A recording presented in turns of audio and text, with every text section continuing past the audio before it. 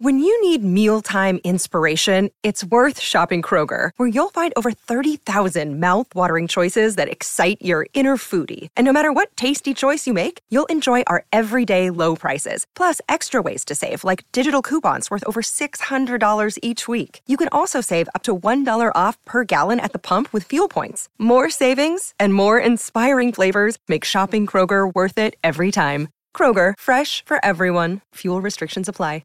Now the Tigers, the West Tigers, as Michael Chammas is reporting in the Sydney Morning Herald, are going to war with David Nofoaluma after serving him a termination letter. The report that's just coming through saying that his future at the Tigers hangs in the balance after he's been summoned to front the club's New Look board tomorrow night after being served this termination letter. They've offered him a payout of close to $300,000 to walk away from the final 2 years of his deal, and those 2 years are worth just over $1 million. And the offer comes after being issued a second breach notice in a month, and that offer's yet to be accepted on behalf of the player, it seems. So as Michael Chammas reports, it comes amid explosive accusations made by the Tigers' greatest try scorer to the Rugby League Players Association that rookie coach Benji Marshall told him he wouldn't play in the NRL again if he stayed at the West Tigers. So that's interesting, isn't it? So this is where the head clashes come up. This is where the standoff has come up here. It appears as though the coach has said, stay here, we don't have a spot for you in the NRL. So now history appears to be repeating itself because remember, it was almost 8 years ago.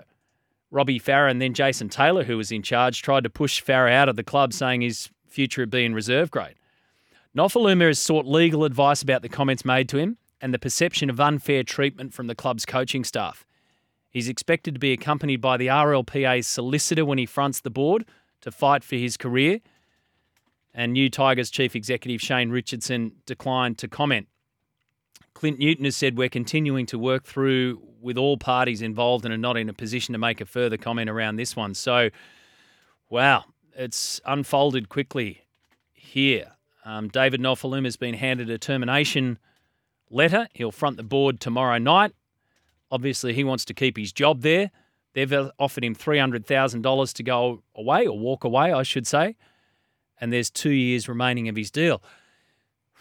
It's an interesting one, isn't it? A really interesting one around this. Now, I'm just going to take towards the scenario of the coach saying to a player, you're not going to play first grade here. Now, I don't know what's gone on behind the scenes and all that kind of stuff. We've obviously been following the story of David Nofoaluma for quite a while.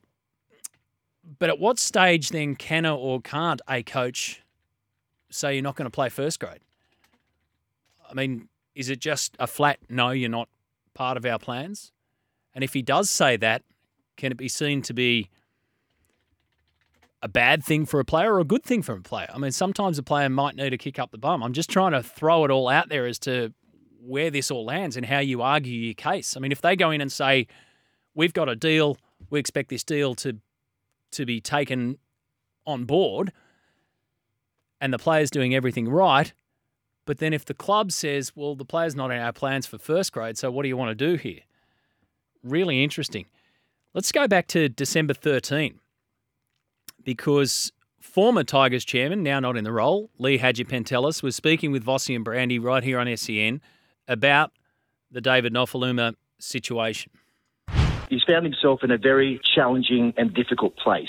There's no doubt. I think the boy's lost at the moment. I think he has all the talent and ability in the world.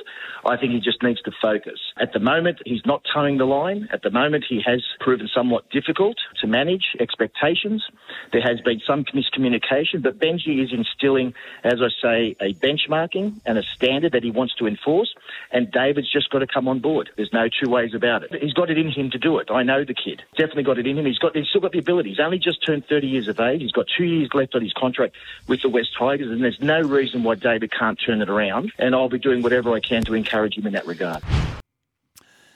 So that was December 13. We're now at January 23, and we've got a standoff, and it will head towards the board tomorrow. So we'll continue to follow that one. Our thanks to Michael Chammas at the Sydney Morning Herald for that information. But that's the situation at the Tigers.